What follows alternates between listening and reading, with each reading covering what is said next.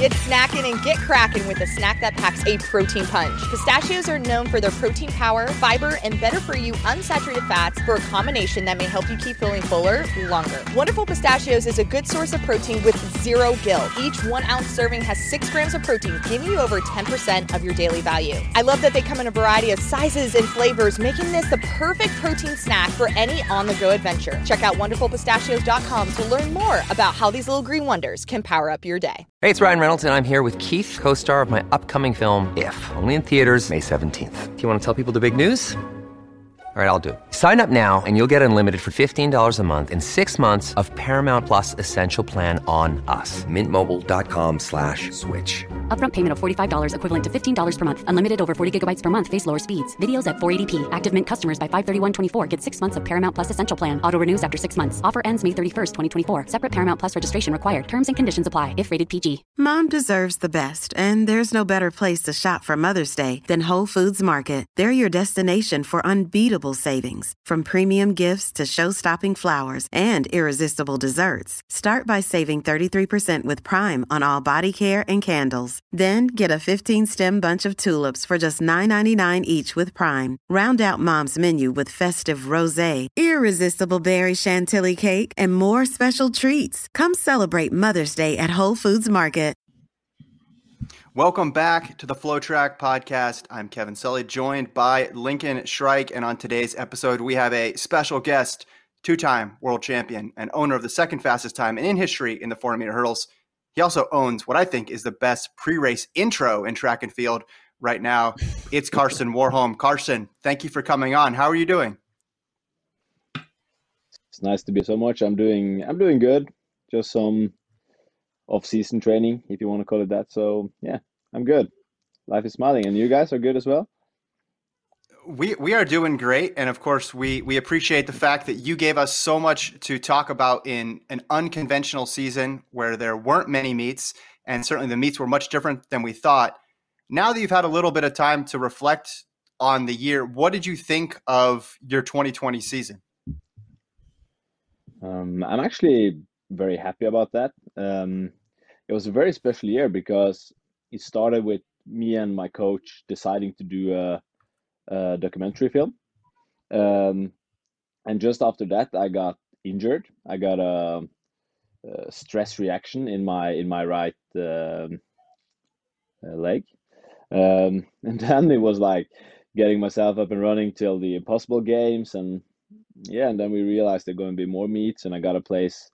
I got a 400-meter hurdles going in Monaco with the meet organizers there, and yeah, it just got better and better. So I'm really happy that I even got a season, and I'm also really happy that I could actually have some progress this year as well. You know, now I have PB'd, I think so. So it's cool to have that documented and to gives me some bragging rights, I think. When did you get that stress reaction, and how long did it take for you to bounce back and fully heal from that? I got it. When did I get it? I think it was in April, but I don't remember the exact date. But it sucked. And it was really difficult because you can't put a lot of weight on it. So I was running, these curved treadmills. I was running on that, and I was just like hanging to release weight. And I was just like keeping my legs moving. So I did that for a couple of weeks, and after a while I was able to put on, after 6 weeks I got on spikes again, and I was actually really fast because, I trained very hard. So when I couldn't train that hard, I got a lot of energy. So it actually gave a lot to my pace. So yeah, it was a very stressful situation, but I feel like we managed to handle it pretty good. So, and the season shows that as well. So yeah, it was tough, but shit happens. That's absolutely true, as 2020 has shown.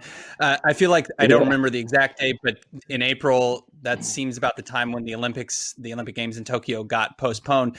Combined with getting that injury, I feel like a lot of athletes would say, okay, the big meet got canceled. I've got an injury. Let's just look towards 2021.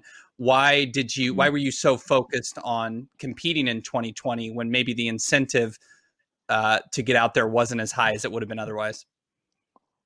So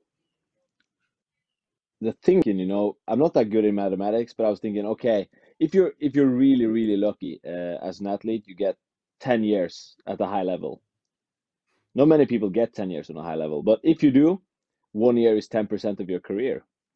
And I don't want to waste 10% of my career. I want to compete as much as I can when I have the chance. So that was the reason why, I wanted to get back to competing as fast as I can. And for me, it's like the most important thing is to compete. It's like whatever you do in training doesn't matter as long as you don't get results. And I wanted to show that I was on a high level and get some results. And also, I think it was important for track and field to be back and to show ourselves just as the other sports did, and it was important to show that it is possible to arrange these meets, even though we live in the world now with the coronavirus and everything. So hopefully, they see that this is possible, and it also gives us a chance, to have a Olympics next year. You took up the opportunity to compete a lot this year, and you carried the event. In some instances, you carried the entire meet. They were built around you going for that world record. But some of your rivals, or both of your rivals, your main rivals in the 400-meter hurdles, didn't compete this year, Benjamin and Samba. Were you disappointed at all that you didn't get to race those two guys in what you're saying is a 10% of your career? Now, to be fair, I think like probably they got more shut down by the coronavirus than I got. We in Norway I had 2 weeks where I had to be creative about where to train, and otherwise I got to train the same places that I used to. So I got a lot of training in. And I don't know how their situation was, but maybe they were. I know that America had a long lockdown, and I don't know about Samba, but they probably didn't have the same chance to prepare as I did. So yes, I miss them, because I love to race against the best, and I want to race against the best. So yeah, I wanted them to be there, but I understand that they chose to do otherwise as well. So I respect that. How much could having Samba or Benjamin in a race push you to a faster time? We always talk about the marathon, and obviously it helps to have people around you, or the 1500 or even the 100 or the 200. But the hurdles is a different beast, a different animal. There's a lot more to think about. How much does competition in the 400-meter hurdles help for you? I think it always helps to have somebody there to push you, and that is not only for me. I think it helps both Ryan and Samba as well to have me in the next lane as well to push them. We push each other, and I think the reason why the 400-meter hurdles is at such a high level now, probably one of the higher ranked events, because of the level that we perform, is because we push each other, and nobody has the time to rest because there is someone chasing you all the time, and I like that. So of course it is a factor, but at the same time, I felt like I feel like I'm pretty good to hype myself and to get ready for a race, because it means so much to me. I have such a huge passion for what I do. So my motivation is there, but of course I miss to have my greatest opponents, and I think also the fans miss that, because that is the greatest thing about track and field. That is when people go head to head, and you don't know who is going to win. That's probably one of the coolest thing about our sport. When you opened in Monaco in August in 47:10, in the back of your mind, did you think I'm going to break the world record later this season after you opened so quickly? No, not at all. I was in good shape at the moment, and I've done well in training, but had almost forgot how to run, the 400-meter hurdles in competition, because it was almost 1 year since my last competition in the 400-meter hurdles, when I ran the finals in Doha. So it was special, as you could see, I opened very slow compared to what I usually do, and it was a weird feeling. But after I ran 47:10 in Monaco with that slow opening, I felt like, wow, this could really be something. And I got a good race in Stockholm 1.5 week after, so almost close, but no cigar. And in in Stockholm, the attention was on the time and the fact that you hit that hurdle. And then it was also mentioned, well, Kevin Young hit a hurdle when he broke the record. So Yeah. I guess there's some debate. Did that slow you down and prevent you from breaking the record, or were you going to miss that regardless? It's hard to tell, it's impossible. But in that race, I didn't break the record, and that is the facts. So for me, it's like, to break the world record, which is a great record, you got to have a perfect race, and I didn't have a perfect race, so therefore I didn't get the world record as well. But it was actually a kind of messy race for my part. So I feel like, it was, of course, the best race of my year, but there was a lot of things there to improve. And I felt like, if you compare it to Berlin, which I felt like it was a perfect race, but it was slower, and that is, the weird thing about my event. It's the races where I do the most trouble. It's my fastest races. So I never understand my own event. It's weird. It's a fucked up game. Was Berlin the one where you crossed the finish line and you looked at the clock and you were angry at the clock? It looked like, or confused. No, it at was the in, time? I think that was it was in Ostrava. Yeah. That was because, at that time I was really closed in on chasing the world record. And I think also, last year after Zurich, everybody was talking about the world record, and now after Stockholm, everybody was talking about the world record, and I was starting to think about it as well. And when you do that, you start to run differently, and that is, that is the art. You shouldn't be doing that. You should just be running the way that you've trained for. And I got more and more into that rhythm, both in Berlin and Rome. But suddenly the season was over, so I didn't have any more meets. Where do you think 2021 will pick up, assuming we get a regular season again? So Abdurrahman Samba will be back. Rai Benjamin will be back. Will it pick up where you guys left off in 2019? Do you think it might be take a little while to get going? What do you anticipate about the Olympic year if it does take place the way we hope it will? Americans especially, they're always in great shape when the Olympic year comes. So I think this year will be no different. And also Samba, a great talent. These guys are excellent runners, and I'm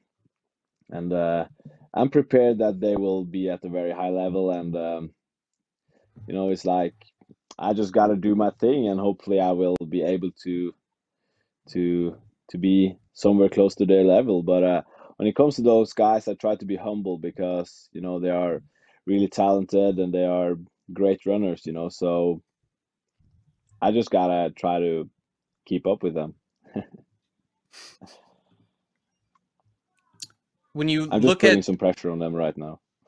Yeah, that's good. I mean, it makes the event more interesting for sure. Obviously, us being Americans, we think a lot about Rai Benjamin, and we can get fascinated with his raw foot speed, his flat foot speed. He ran about 10 seconds in the 100 this year. Why do you think, though, you've been able to have the edge thus far in the matchups between him and you? You have obviously great 400-meter foot speed as well, but it seems like if it was just a flat 200-meter race, he would have the advantage, and therefore it would be closer at this point. But it hasn't yet been that. Why do you think you still have an edge on Benjamin? I wouldn't say that I've ever had an edge on Benjamin, because he just went pro, and we've only raced together 2 times, so it's nothing.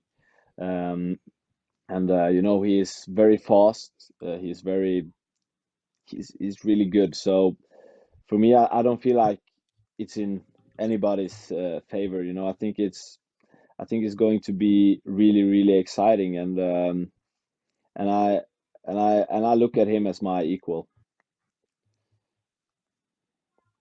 Switching gears a little bit, talking about track and field in Norway, there's two groups of athletes that are of big focus internationally. It's just you in one group, and then the entire Ingebrigtsen family. Do you have a gauge on who is more famous in Norway? Is it you, or is it possibly Jakob or the whole Ingebrigtsen family? What's the hierarchy there? Oh. This is a tricky path.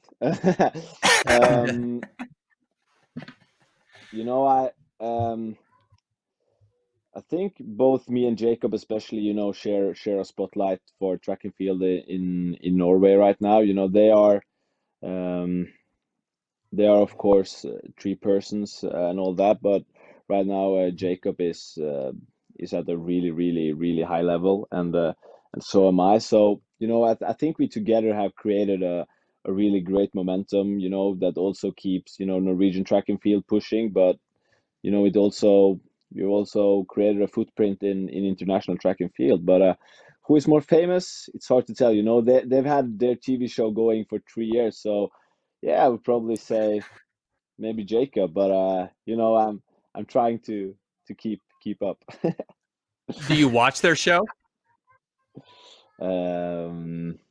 Yeah, I watched some of it actually, and it's funny. I'm a huge fan of sports, and I love to watch how people work, and it's especially fascinating to see how many ways there are to perform. There's not one way. Everybody got to find their own way. So I watch a lot of sport documentaries, and I love to watch how people work and how their mentality is towards their performances. How popular is track in Norway? Can you walk down the street and be at peace, or will someone recognize you right away?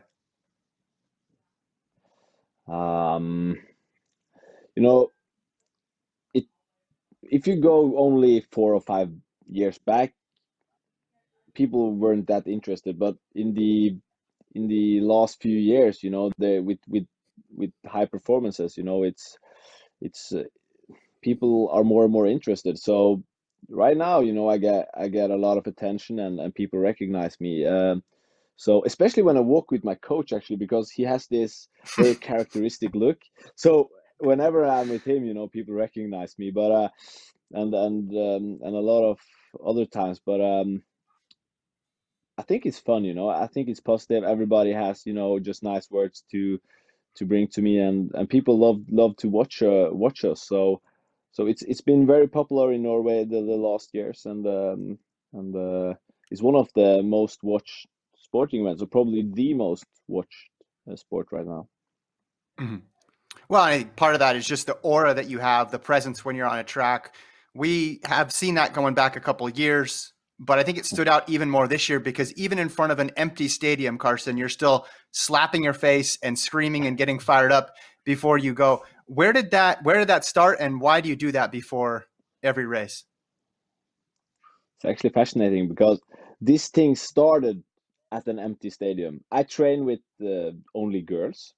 One of my training buddies, Emily, she was running 400 hurdles at USC with Rai Benjamin actually a couple of years back, and now moved back to Oslo. So I got to push myself at practice, and it's always me versus the stopwatch. So I fired up at practice, and always all in. So that's when it started at practice. Me just slapping my face and yelling and getting the adrenaline pumping. And when I look at it on screen, I get a bit embarrassed, but it gives results, so it's worth it, I think. Have you ever slapped yourself too hard? One time at practice when I had this test race, I slapped my chest. Really just like I felt my heart was in rhythm. I was like, now I'm really gonna die. But if you're gonna die, do something that you love. So I was out with full pace. Are are you as high energy off the track as you are when you're about to compete? Like, are you an excited person all the time? Absolutely not. So I think I have my switch is very good. I can be very relaxed and I can be very energetic, but I have to step back and relax a bit. So I watch a lot of TV, I build a lot of Legos and just spending time with myself so that I have the energy when I go to the track to train or to perform. You said I leave all Legos? my energy on the track. Yeah, I Yeah. build Legos, Hmm. a lot of You and my them. son would get along real well. He's I 5, think so, but yeah. Legos are cool. I like Legos. I Yeah, like but Legos. I'm 5 as well in my head. So all my prize money I use on Legos. No, Oh, that's wow. smart investment. Smart investment. I Uh, think so too, I, yeah. Thinking back to your world title in London, your first one, you put on the Viking helmet, and maybe you did in 2019. I missed it. I have to ask, how many Viking the Viking with the horn helmets do you own, if you own any? So I gave one to my coach and one we donated for charity. We actually raised a lot of money on that helmet. Actually, that was the helmet from London 2017. So I gave away all my helmets, so I don't have any. Oh, All I got was this cap. where do you keep your medals?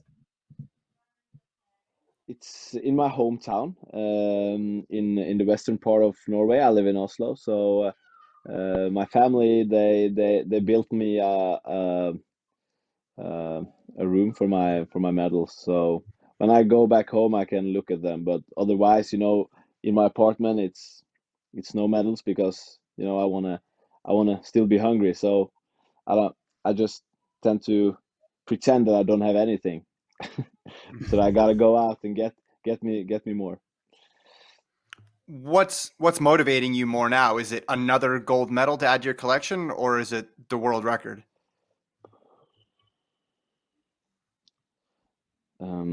My main motivation is actually to be even better. We always think about development and to be even better, and that is actually the focus that we've had ever since I started training with Life. We've always talked about becoming better. And this year, with the coronavirus, it's been even better because it's not been about medals this year. It's been about proving yourself to yourself.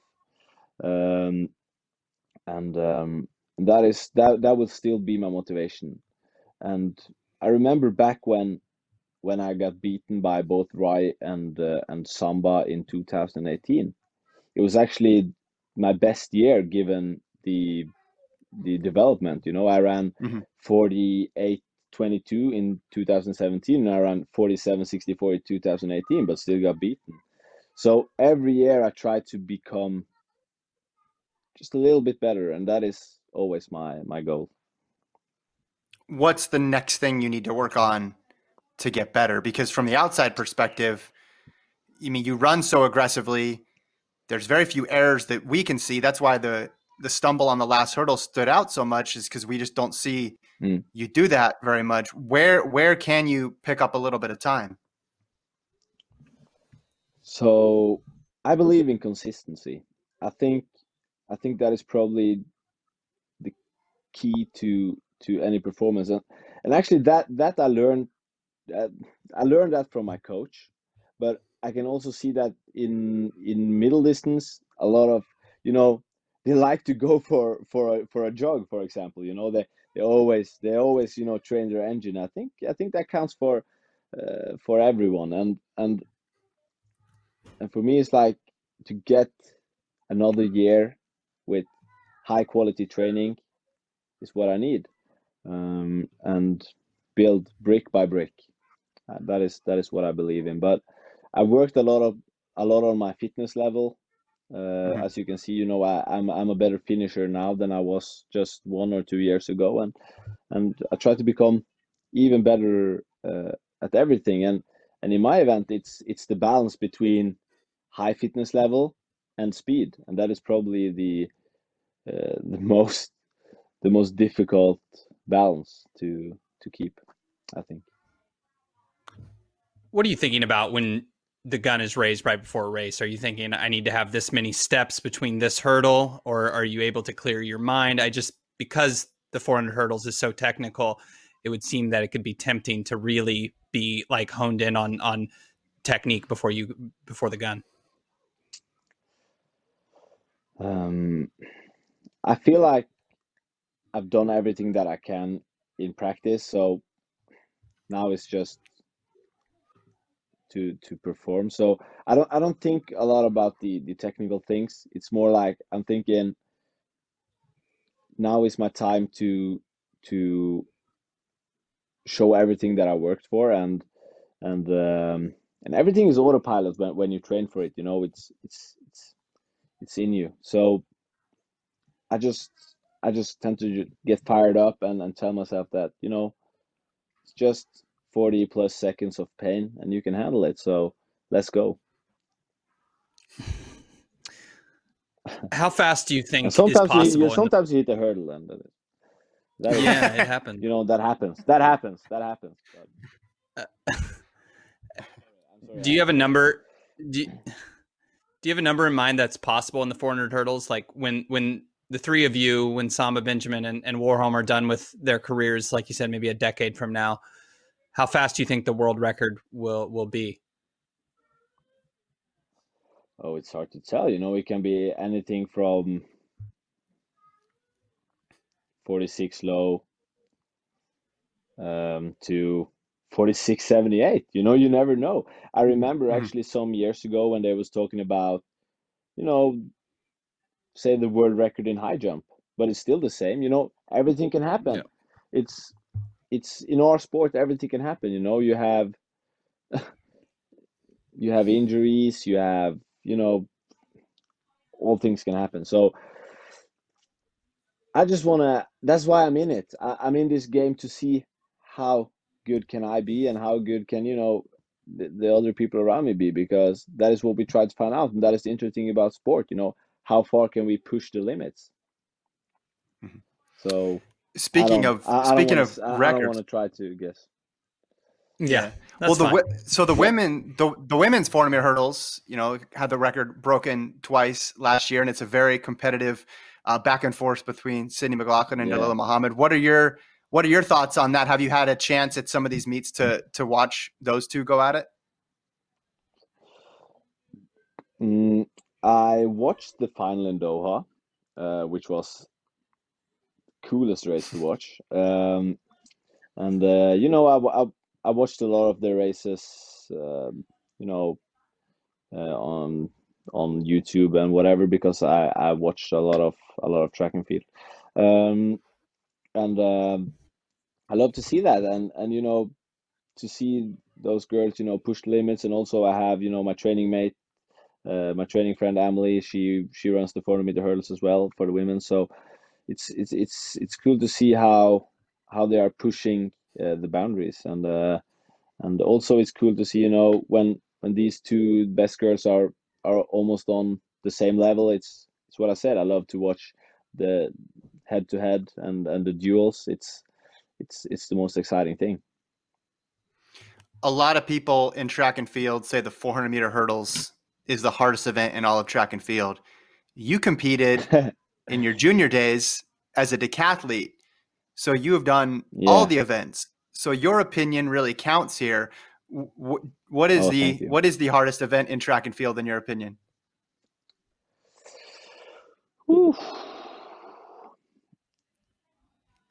Decathlon is super, super tough, I must say. It's really, really tough. I remember in 2015, I did decathlon and 400 meter double in the European Junior Championships. That is the hardest thing I ever done, because I had to run the 400 meter final before the 400 meter in the decathlon, and it's the worst physical thing that I ever did. You know, it was like torture, but it's hard to tell. The 400 meter hurdles is worse than the 400 meter, you know, pain wise, because you run longer with the lactic acid.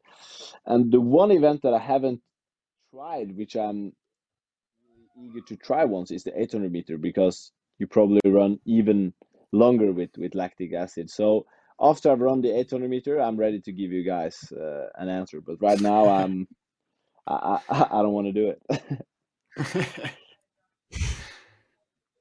Yeah, I would. I think over here in the States, we'd love to see you race Donovan Brazier. We would be thrilled to see that. Maybe you guys could meet over 600 meters, or as like a test run. Yeah, he would probably beat me now, but I would love to take on the challenge. Yes, I love the 600 meters. I've run that a lot when I was younger, and I think that actually could be, yeah, decent maybe. Mm-hmm. When your decathlon career was coming to an end, was there a specific moment, a specific competition where you were like, I got to stop doing this. I can't do 10 events. I need to focus on one. Like what caused you to make that switch? So every time I threw a discus, a javelin, or jumped pole vault, I was like, I'm so done with this, because I was really, really bad. And for me, I won the World Youth Championships in octathlon, which was the youth event before. It was 8 events. So I didn't start to do discus or pole vault before I was like 18 years old, and that is way too late to start with those events. So I was really bad at them, and they just like ruined my decathlon. So after that, I was pretty much done, and my coach convinced me to do the 400 meter hurdles, and the rest is history. I see why you like him as a coach. That was a good decision. Yeah, I think it was, absolutely. And you know, coaches are really important, and I think it's very smart to listen to your coach sometimes, because sometimes these old fossils, they have some good knowledge to bring to the table. Before we let you go, Eugene in 2014, was that the only time you've been to the United States? Yes, actually, it is. I had a vacation in San Francisco and Los Angeles after that meet, but yeah, it's the only time I've been to the States. I loved Oregon. It was a really cool place. Are you excited to go back for, I guess it would be now the 2022 World Championships, 8 years after your World Junior Championships? Oh yes, I am, and I watched the new stadium, and it's really cool. So I can't wait to run there. It's a great stadium, and I also remember it was a great atmosphere with really smart audience. You know, they know their track and field in Oregon, so I can't wait to go back. Great. Well, thank you so much for your time, Karsten. We appreciate it. And as we said, thanks for giving us stuff to talk about in a otherwise pretty weird and slow year. It was a weekly highlight for us to check in on you and see what you're doing in the 400 meter hurdles. Have a restful off season, and best of luck next year. Thank you, guys, and keep me good content to watch. I love it.